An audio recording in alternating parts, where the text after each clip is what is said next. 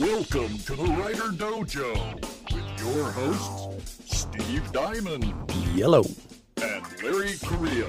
I totally forgot to think of a hello. Today's episode, Writer Loops and Beta Readers.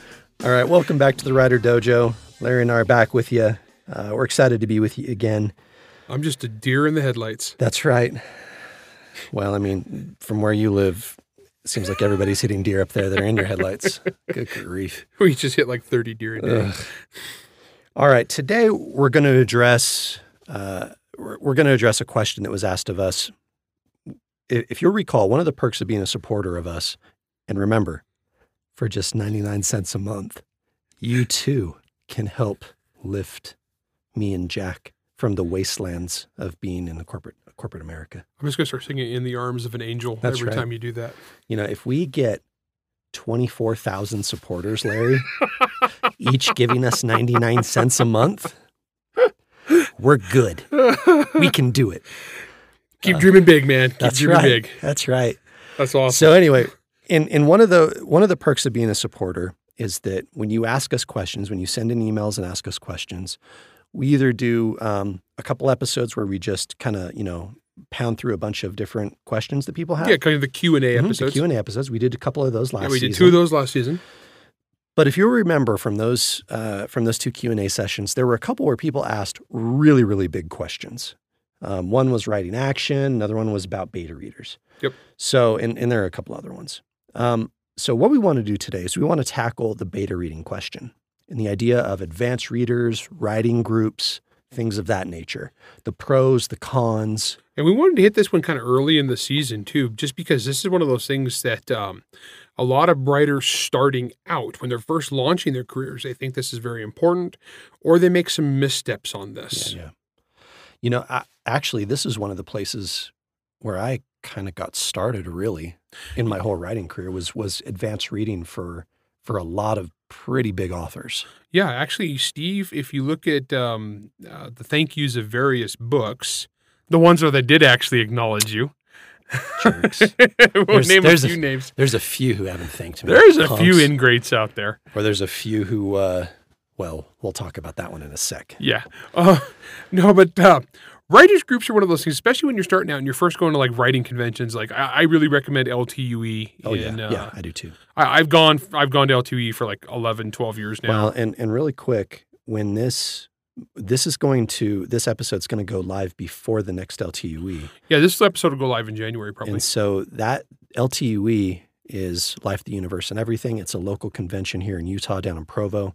In terms of bang for buck, symposium advice and things of that nature, connectivity, networking, things like that, it's actually really, really good. In fact, I think this is how you and I met, was at LTUE. Yeah. I go every year. I'll be skipping this year if it's masks, though. They're about doing masks. I'm just done. I doubt they'll do that. I'm not going to get into COVID crap on this show, but I'm done, guys. Yeah. I'm done. I'm done humoring people. Yeah. Unless the TSA is going to come arrest me, I'm not doing it. But anyway, the other one I would actually add, one that I did actually do this last year. I did in 2021. I went to 20 Books, Las Vegas. Oh, okay. Yeah. And it was actually it was like LTUE. I was going to ask, how big was it? Oh, it's huge, actually. I don't know the number. It was several thousand people. Oh, okay. But it's primarily more aimed at indie authors. There weren't as many of us traditional writers there. Mm-hmm. However, I really had a great time, and I thought it was a very valuable, very business-based. It wasn't... Oh, that's good. It wasn't fluffy magic unicorn, like let's talk navel-gazing artsy-fartsy stuff. It was actually business mostly. And so I found it pretty valuable. I enjoyed it. I was more there to teach than to learn, I guess. Plus, I got a free Las Vegas stay out of the deal. Which was fun. I got to take my wife out for a few days. But no, it was a valuable con. I recommend that too. But LTUE is cheap. Yeah, 20 cheap. Books is not. 20 Books is more an investment. Oh, okay. So, well, you go to these conventions and you end up meeting a lot of like-minded folk, especially when you're, well, actually, realistically, it's at all stages. That's why these conventions, that's why big authors continue to go for them. For us, it's more hanging out with peers. Yeah, networking with peers, seeing people you haven't seen in a long time. There are different ways to recharge. And for me, that's one of them. Yep. I go and I meet with my friends who are creatives. we talk about totally non-creative stuff. We usually talk about like random crap.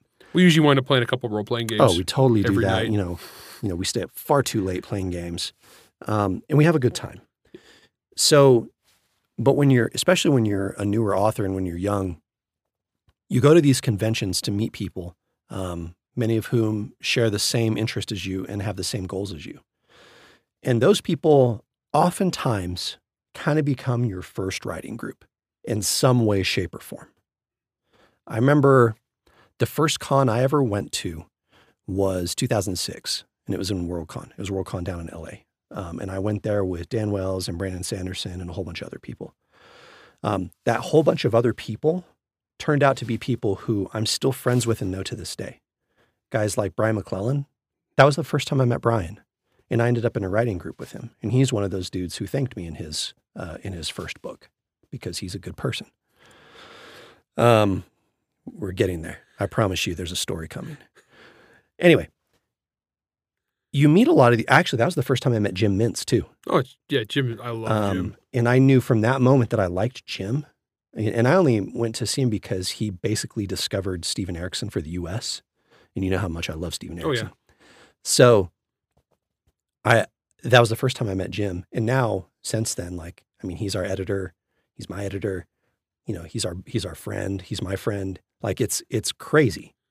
You never know the people that you meet early on in these things, how much influence they're going to have in your life later, and how important they're going to be to your career later. So 1, don't be an idiot.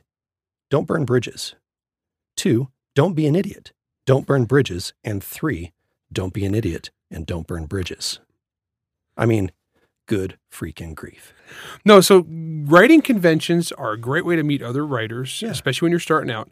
But one of the side effects of this is what we call writing groups. And a writing group is when you meet a bunch of these other aspiring writers and you get together because you want to show each other your work. Yeah. And theoretically, writing groups are the kind of thing that you will encourage each other to work more. Because remember, guys, when you're starting out, the hardest thing about finishing your first book is finishing your first book. It's actually, button seat, hands on keyboard. And so for a lot of people, having a group of like-minded, 5 or 6 friends, and you get together once a month or once every few weeks, and you show each other what you've done, and you read each other's work, and you provide constructive criticism. So ideally, a writer's group is an awesome tool to help you be more productive and to get better. Well, for example, the very first writing group I was in, Larry, it was me, Brian McClellan, Chris Husberg, who's also published through Titan, really, really great author. And then there's 2 other people in that group who are also self-published. Literally the entire writing group is published. That's awesome. That's way more amazing, successful right? than most. However, the subsequent writing groups that I was part of, not a single one of them are published besides me. Now, this is the downside of writing groups that a lot of people don't realize, is that when you have a bunch of newbies get together, if they're actually helpful and filled with good advice, that's good. But what happens a lot of times is you get new people who don't know what they're doing, and they're still compelled to give advice. Right. So they give you bad advice. And a lot of times, so some writing groups are actually worth their weight in gold and very successful. Like that one you're talking about, every single one is published. Yeah. I know like Brandon Sanderson's old college writing group. I believe all of them are published. I think all of them are published at this fantastically point. well. Yeah. So they do happen. Then on the other hand, though, you see these ones that crash and burn because there's a bunch of people who don't know what they're doing giving each other advice. Yep. It's kind of like when you get together a group of like 11 and 12-year-old boys in middle school and they're giving each other like dating advice. Yeah. And it's like, nice. and then you come along as the experienced adult and you overhear these kids and you're like, that is not how any of this works. No. That's not where that goes. And yeah, that's anatomically impossible. Because I've raised 4 kids and they would come home from school and they're like, I heard this. And I'm like, wow, no, no, humans don't work that way, kids. Like, no, that's not, no. And so the writing advice is kind of like that. And sometimes you get these groups and so they become like a destructive thing. Like I've seen writing groups where one person will be in the writing group, will be giving writing advice to somebody else. They're like, I read this, but I don't like it because it's not the way I would have wrote it. Right. That is the most common thing that you see in early writing groups, Larry. And that's also how you know when you're dealing with a bad editor. Just kind of tangentially related. And especially when you're a newer writer and you're submitting stories just for the sake of writing credits, the editors are often like, well, you need to write it like this because that's how I want it written. This is how I would have written it. Well, he should go write his own book then. Exactly. So the trouble is when you're a new writer, you don't know to ignore that. Because you think that little voice like, inside your head is right. They're like, oh, you're right. Like, oh, this guy said he didn't like it. Well, I better change that then. It's like, no, pump the brakes. Like, maybe that person's just wrong. That's a common thing too. Or maybe he's wrong for you. Right. Maybe he's wrong for your target audience. That's right. Sometimes you get these writing groups together just because they're like-minded people, but they're not writing the same kind of books for the same kind of people. And somebody's like, well, I would change it to this. Well, I ain't writing for your audience. Mm-hmm. When I first started out, and I did not have a writing group. I just was on my own. I had not been to any cons or any fan or anything. I was just a reader. I like to read. And so when I first started submitting Monster Hunter to various agents, and I got rejected 100 times from publishing houses and agencies, and approximately. And I remember one in particular where this agent gave me a bunch of really constructive feedback. But it was, knowing what I know now, her advice was trash. Oh, really? It was garbage advice. She gave me advice, and I know her in real life now. Uh-huh. Yep. And I just mouthed the name to Steve, so the rest of you guys aren't going to pick that up. No, I and knew he exactly immediately what went, you were talking about. okay, because this person gave me like really constructive advice that I, as a new person, was like, wow, that doesn't feel right. The advice that she's given me is not, it doesn't feel right to my heart. Like me as my creative writer self, I was writing for an audience of me. I was writing for internet savvy gun nut horror movie watchers, right? Was what my first book was written for. And so she's giving me this advice. It was very Manhattan Publishing. Mm. And I actually started to revise MHI according to what she told me. And I got like 40 pages in. I was like, no. Good. And honestly, knowing what I know now, 25 books later, 12 years in this business, knowing what I know now, I recognize that the advice she gave me was trash. It was horrible advice. And if I had rewritten Monster Hunter to suit what she wanted, it would be a failure. It would never have taken off. It would never have done good. It would never have satisfied my target core audience that I've built my career off of. You know, one of the in the second writing group that I was in that crashed and burned hardcore, one of the biggest things that I was getting was that my stuff was too violent and too dark. First of all, boy, those people, they have not met the new me. Because, man, I mean, shoot, in the book that we just wrote, you had to pull back the reins quite a bit on me. I had to tone it down, and we're writing this for a Bayan audience where they're not like the horrors of war. I mean, I had one guy in the review was like, well, I don't know, you could have could have made more horrors of war in it. And I was like, I could have, and turned off like more of my audience.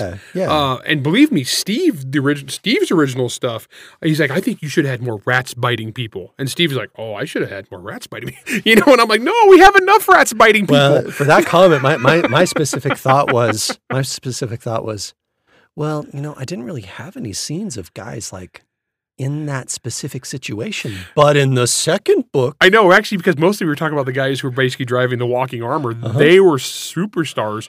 They didn't sit down in the trenches for the most part. They went down to the trenches when they were needed, and the rest of the time they kept them back where they were out of artillery range.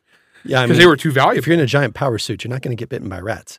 Yeah, no, these guys were. We were writing about the rock stars. We were basically writing about the equivalent of the fighter pilots. That's exactly the zipper suited sun gods. Yeah, that's exactly what we were writing. What it is.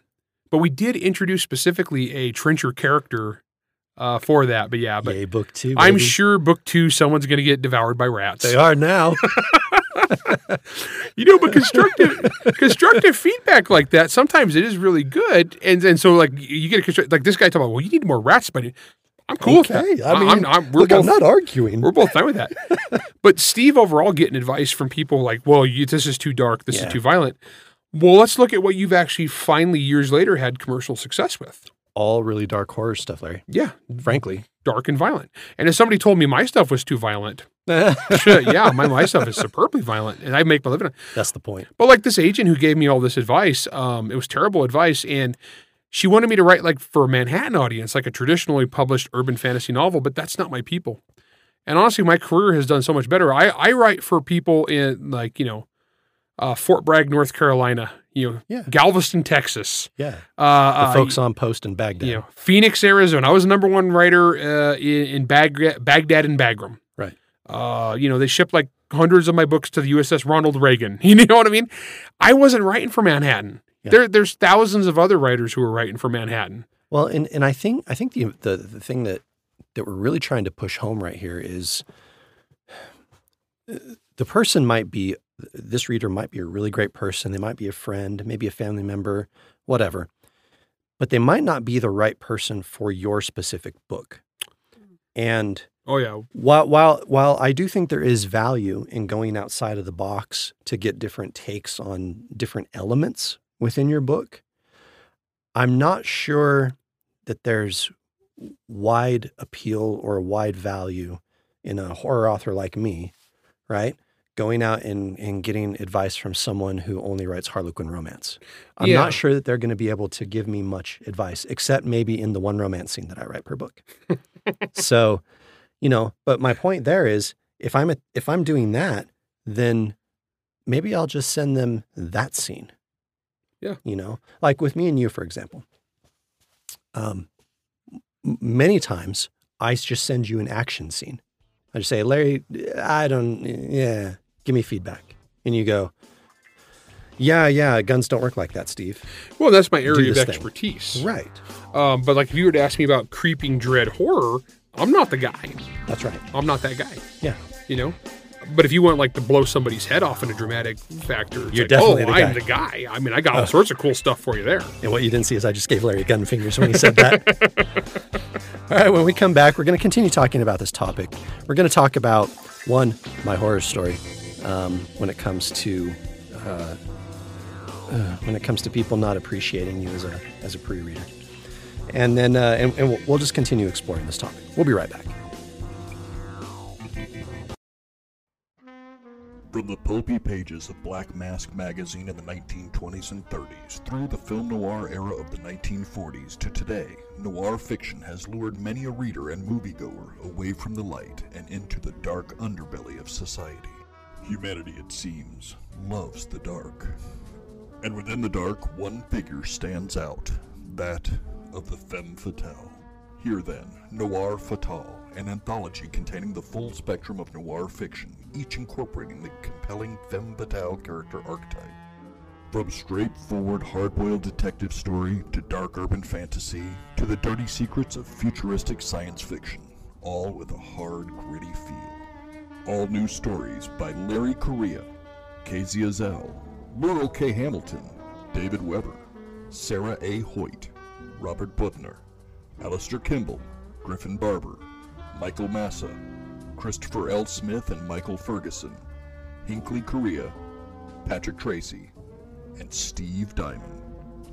Noir Fatale is available on Amazon or wherever fine books are sold. Pick up your copy today.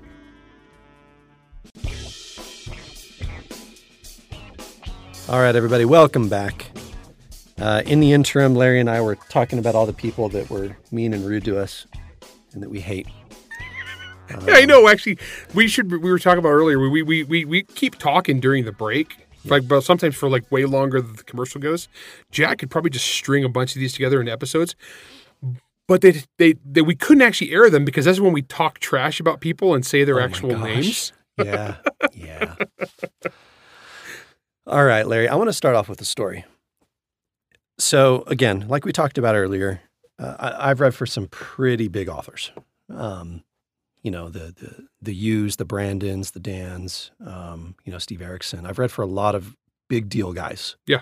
Actually, probably more than most editors. More than most. Yeah. In fact, I edited. I'm not going to say the name of the author, but yeah, I basically edited 2 of that person's books. Way more than their actual professional editor. Their editor didn't do crap. Yep. So, I've been around the block, but what happens with this, and this was before I was actually really an author and stuff. And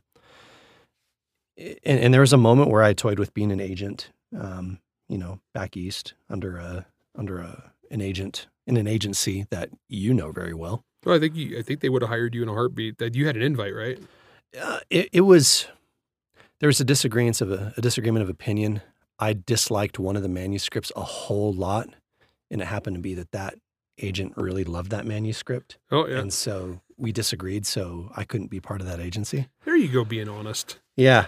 So, anyway, I maintain that I'm right. Well, anyway, you make a lot more money now than he does too. Oh yeah, for sure, for sure. As a junior agent at an agency house. Oh yeah. You kidding me? I make way more money now. And the hours are basically the same. So, the good is that I get to read for a lot of people who I love, who are friends, who I respect a lot. Like the Hughes and and Brandon back in the time, and Steve Erickson, who I couldn't have more respect for as a writer. And I read for these people, and you start getting a reputation. It's like at conventions when you go and they realize that you can moderate panels really well, and suddenly you're always the moderator. You're always the moderator. Yep. So the same sort of thing happens. I had people coming out of the woodwork asking for my help. And for a long time, I was too scared to say no because I just wanted to be involved in the world so badly. And I felt like I could do a lot of good for people because the people that I'd done this for, most of them were very appreciative. That's where we're going with this story. Most of them were very appreciative and everything. And it was great. Step in one person who I start reading for. And I'd read a number of self-published novels by this person and given feedback. And everything was fine. And then pretty soon this person gives me it's like a little novella. I start reading it. And I always start with a caveat when I read for people. When I read for people who aren't megastars. When I read for people who are megastars, I just salute the flag and go. But when it's someone who's more self-published or very new, I always ask okay, well, what kind of feedback are you looking for? And I always say, you got to understand, I'm not nice when I do this stuff. I'm a mean person when I edit. You just have to accept that. If you can't accept that, I will not read for you. Now this person said, "Yo, I understand. Yeah, you're the best, Steve. I love you. Hugs." Whatever. It was lies. So I'm partway into the story and I'm doing my ABCs. What's awesome, what's boring, what's confusing. Okay. If you add a D, it's dumb. So, and then if you add an E, it's what gets you excited. Right. So those are my ABCDEs of pre-reading. Actually very similar to Orson Scott Card's. Correct. Yeah. Because he's bored and confused. Yeah. So like in general or? No, that's what he says. That's what he wants his alpha readers to look for. Are you ever bored or confused? No, he's a good writer. I'm sorry. No, Orson Scott Card's great. I'm not slagging Orson. No. Orson Scott Card's great. Anywho, I'm just joking. So I'm going through and I get to this part. I think I'm like 6 or 7 pages in and I just say, this story is not working in the slightest for me. And I put off into the comments, I would have stopped reading here if I had picked this off the shelf. Said, however, my job is to give you feedback, so I'm just going to continue on. And so I keep doing that, and there's a couple points in there where I say, yep, I'm completely yanked from the story here. Your continuity is all messed up. We talked about continuity in a previous episode. Your continuity is all jacked up here. Your characters are making no sense. Your characters are behaving erratically for no good reason. And honestly, I pretty much shredded this manuscript. I mean, I ripped it apart. There were entire pages where I would highlight and then just press the delete key with track changes on. So it gives you the big satisfying giant X on the page. So again, I'm not a nice person when I edit. So I'm going through and I'm doing this and I send it back to her after the fact. I mean, this novella probably took me longer to edit than it does most novels that I would go through for content edits. Send it over, send it back to the person, and I don't hear anything for a while. I'm like, that's strange. I mean, usually I'm expecting at least a little bit of lightning and brimstone coming back at me because I was mean. I was up for it. I was ready for it, and it never happened. I was like, that's strange. So I go on Facebook, and I realize I'm not friends with this person on Facebook anymore. I'm like, well, that's strange. Except, understand, everyone, Facebook is not private. So I just stalked the person down, go to their Facebook page, find a thread where the individual is just trashing me because of this edit I gave. Because they said I was so mean. I was so unprofessional with my feedback. Sometimes the truth is mean. It is. And so I immediately texted this person. I was like, hey, if you don't like the way I do things, it's fine. Just tell me privately. Well, and don't ask me to help you. And I said, I just won't help you anymore. It's okay. I've got a lot of things to do. Person calls me, is all apologetic, blah, blah, blah. And then says, well, I ended up hiring another editor, like paid them money to do an edit on the book that you just edited, the story you just edited. I said, oh, that's interesting. Good for you. I said, I'd be interested to see what their edits are. Person agreed. Edits come back. Dude, they're almost identical. I'm like, well, okay. Later on, fast forward several years, I've refused to help this person anymore. Well, for obvious reasons. Obvious reasons. And might I add that in none of the previous books that I had reviewed for this person was I thanked. Anyway, I'm at dinner with an editor, and this person walks up and sits down at the table and starts introducing herself and saying, like, oh yeah, like I'm this writer. Steve's known me for a long time. Da, da, da, da, da. And it was a pretty big author who I was at dinner with. Person left, and this is literally, Larry, this is the only time I've ever done this. I said, don't ever work with that person. And I shared the same story that I just shared. Ladies and gentlemen, this is why, one, you need to be careful who you're associating with. And you never know how bad behavior is going to come and bite you in the butt later on. But also, sometimes people aren't right for you. Sometimes you're not right for other people. Don't take it personal. Just move your separate ways. There are so many other people out there that you're going to meet at conventions who are the right people for you. I mean, Larry and I met at one of these conventions. We've already discussed that. We've worked together a lot. We've worked together a crud ton. Yeah. And so, and I read for him, he reads for me, obviously time permitting for each of us. And even at that stage, Larry, I mean, shoot, I remember Son of the Black Sword. I mentioned in a previous episode, like, you were on such a tight deadline at the very end there. Yeah. It's like super crazy deadline for that. And you read the whole thing in a day for me because it was... Right. And I gave a ton of feedback on actually that. In some really good, some stuff, once we talk about this, like you don't have to accept everything. Yeah. But sometimes you have really good suggestions. Mm-hmm. Other times you have bad suggestions. And sometimes you have two good options and you just need to pick a direction and run. Yeah. You actually had the thing about profanity. Because I actually was using a lot of real world profanity or, colloquial equivalents. And Steve just pointed out, like, if you do that, you're going to be more limiting on your audience of a fantasy novel, as far as like the potential readership of the fantasy Mm-hmm. novel. And it's a fantasy world. You can just kind of go nuts with fake profanity. Yeah. And when he did that, I hadn't had any of the stuff about the oceans, the fish, salt water being like swear words. Yeah.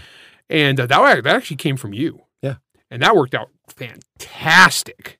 Yeah. And that series is killing it. So, yeah. Well, and you never know. But for every one of those suggestions, Larry, I know there's stuff that I suggested that you just ignored completely because I read the final book and it wasn't there. Well, yeah, because one of the things is the more you do How this, dare you. the more you're going to know when to go with your gut versus when to listen to other people. And it's just an artistic decision.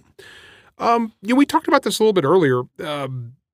Beta readers, I like having more than one because what that does for me, and the more I do this, the less I count on them because the more instinct I have developed. Sure. But when you're starting out, I like to have like 10 people read it. And if one person has a problem with something, it's probably fine. Okay. If 9 are okay with it, it's probably okay. But if like 4 or 5 of them are confused or bored, I got a problem. Yeah. You know, because like honestly, like a lot of people, they'll get their mom to be their beta reader. Their mom will be the person that reads their book, and the mom is the greatest novel that's ever been written in the history of mankind. If my mom read my books, and I love my mom to death, her and I have very different taste in books. Yeah. She's the one that asked me if there were any happy moments, like happy gumdrop and jelly beans moments in Servants of War. Well, there's the parts where they don't die. And I said, well, like the main character, like learns how to read. Like that's pretty happy. There are happy moments. Yeah. You know, interspersed between moments of sheer horror and terror and destruction. But you know, like, and that's not to take away from my mom or anything. She has very specific tastes. But my point there, and I think your point is, one, your family is biased. It doesn't matter. Either they love you too much or they hate you completely. Yeah, you're going to get hosed by family. So I don't trust family unless like you have immediate family members that are like professionals. Right. Like I can beta read for my daughter. Oh, sure. But that's a whole different ballgame. But that's different in that I can check my brain at the door and not treat her like my daughter as I edit her. And she can also understand that, well, this is what dad does for a living. Yeah. And so it's not personal. Mm-hmm. It's not that I love her less and that I savage her manuscript. It's just that, no, I've done this for thousands of hours. Right. With other people, so I know exactly how to do it. Well, and, you know, sometimes these people, you know, they're just not right. Again, that's true. You know, in more ways than just editing. I mean, in terms of attitude or in the head or whatever, I've had all of the above. There's a lot of ego checking. I've gone through so many pre-readers in my time, and I've ended up narrowing it down to a few who I trust, who I know will give me the truth no matter what. The disadvantage of when your early readers or a bunch of other authors is time. Yeah. I get requests from dozens of guys that I love. I think they're great. I think they're fantastic. I've read their other books. I know they're super talented, but I just don't have time. I mean, guys that are like good friends of mine, they've had more books come out that I haven't read yet. And it's nothing personal. It's just that the longer you do this, the more writers you know, the larger and larger your TBR, your to be read pile gets. And that's just the nature of the beast, unfortunately. Well, and the other big problem with all of this whole beta reading thing and writers groups, you got to also remember, if you're in a writers group, people are reading your stuff, that means you're reading their stuff. And that's a huge time commitment. Yeah, and also these people, because these are people you know in real life, yep. How honest can you be with them without damaging your relationship, your real life relationship? Oh, I completely drove a dude from a writing group once. Yeah. Off of one critique of one chapter. Yeah, this writing group is not for him. It's not for him. Like, honestly, writing groups are not for everybody. Some of it, like I never did a writing group. I never ever did a writing group. The closest I ever came to a writing group was doing game fiction with you guys playing. Oh, yeah, that was a different thing. And that was totally different, and we were just having fun. Yeah. But like, yeah, if you need that validation, if you crave that validation, if you need that, I'm trying to think of the right word for it, but if you need that person, that outside influence to come in and say, yes, your work is good, or no, your work needs work, then yeah, writing groups are good for you. But if you work better on your own and you can get a finished product and then get it out to beta readers, I prefer to do that personally. Yeah, there's a little bit more distance. Yeah, that point. But some people they thrive in that environment where every week or month or whatever they meet with friends. Those friends build each other up and they're more productive. And sometimes people are like, well, I have to get a chapter done because I need to have it ready for writer group. Hey, and you know what? If that's what makes it so that you can be productive, I mean, you know, in our writing goals, whatever, New Year's Day episode. Yeah, look, that's a valid way to, by hook or by crook, get your words in and get stuff done. Then by all means, you should do it. Sure, go for it. But once again, you need to make sure you got the right people right. in that group. Because, you know, again, the same people that said that I had too much violence in my fiction, like why was I writing a chapter for that person every day, you know, every week? Or the agent that thought I had too much gun stuff. That had too much gun stuff in your Monster stuff written Hunter. For guns. I was like, yeah, except that was my first like 10,000 sales were to people on internet gun forums. I actually gun netted it up in the final version. Right. So we get this question all the time, Larry, and that's our writing groups, our writing symposiums and all that good for you? And the answer is yes. And the answer is no. It just depends. Yeah. It depends on you and your personality. Yeah. It depends on what your needs are. It depends on what stage in your career you're at. Well, because a lot of people go to the writing events because they're in love with the idea of being writers, but they're not necessarily willing to put in the work to be a writer, but they love to wear that mantle of, oh, I'm a creative. Yeah. I'm artistic. They don't actually do anything, but they go to this stuff and suck up the oxygen and take up space and tell everybody how brilliant they are, but they don't actually don't see anything from these people because they're in love with the idea, not the reality. Well, and that's fine. Everybody needs a hobby. Oh yeah, and that's fine. I mean, that was one of the first episodes that we ever did was hobby versus career. Oh yeah, if you want to do that, if you want to just go to this stuff because you like the lifestyle, you like the creative, you like being around the creative people. That's fine. And going to dinner and socializing and networking. That's great. That's not a problem. Just don't put on airs of things that you're not, and don't dispense advice as if you're something you're not. Yeah, I mean, the worst thing is when we're on a panel with someone who's never actually written anything. Yeah, when you're on a panel, you need to know your place. And this is advice I got from Tony Weisskopf when I was starting out. I mean, if you are the junior writer, you need to recognize that you're the junior writer and proceed accordingly. Sure. And if you're the big dog, by all means, be the big dog, but don't be a douche to the other writers. Right. But you got to kind of know your place in the pecking order. Like what size animal are you around the watering hole? Right. I'm a hippo. So I just kind of blunder in, do what I want, eat a gazelle on accident. I was going to say, I'm the baby gazelle. So you got to know your place. But be respectful to other writers at this stuff until it's like, Roadhouse. Mm-hmm. Be nice until it's time not to be nice. Right. Because sometimes you do got to defend yourself and you got to defend your turf. But be honest. Yeah. When you're at these, and this is always my advice when it comes to like where to meet people who can be beta readers or where to meet people who can be in writing groups, depending on what you want to do. And that's go to places where you're likely to meet them.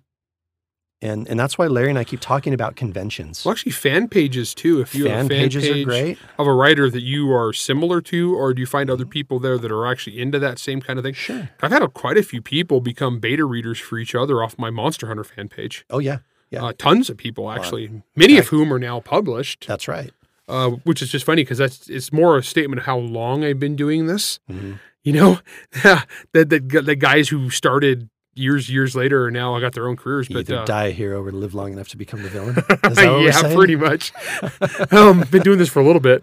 And so, but it's really interesting. Any type that people of like mind and interest in that kind of target audience congregate, probably a pretty good place to find potential readers. Yeah. And I think that as time goes on, eventually the people who you're going to recognize pretty quick if someone's bad for you. And so unless it becomes an abusive relationship. Which is some writing groups. Which is a lot of writing groups. But there's going to come a point where some people are going to weed themselves out. Don't worry too hard.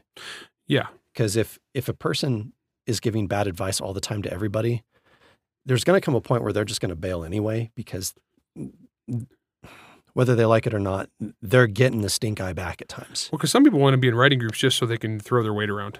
Yeah. And feel important. Mm-hmm. And that's just for those people, they're out there. And they're a legion in the writing community. Yeah. They go work for national media later. Oh, yeah. They usually will wind up working as a junior associate editor at some publishing house. That's right. And so, honestly, guys, this is one of those episodes that I feel like we're going to get feedback on this episode, and it'll be like, so what you're saying is, and they'll say they'll either hate the stuff or love it, and they'll ignore the 30 minutes of prior discussion of nuance. Yeah, because, I mean, we've both had good and bad examples of everything in this. That's just the way it is. Unfortunately, there's no right answer on this one, guys. So, look, that's the way it is. If you have further questions or you want to clarify, hey, look, become a supporter, shoot those questions our way. We will answer them. That's what we're good at. So thanks again for all our listening. We're very, very appreciative of all you readers and the good feedback that you've given us. the questions that you've asked, some of which we've answered so far. Really appreciate you all, and thank you so much. We'll see you on the next one. Bye. Writer Dojo is Steve Diamond and Larry Correa. Produced by Jack Wilder and Bear and Hare Studios. Theme song, Word Mercenaries by Craig Nivo. New episodes come out every Wednesday wherever you stream your content. If you enjoyed this podcast, you can help support us by going to anchor.fm/writerdojo, by leaving a 5-star rating and review, and by helping to spread the word. To advertise on the Writer Dojo, email ads@writerdojo.com.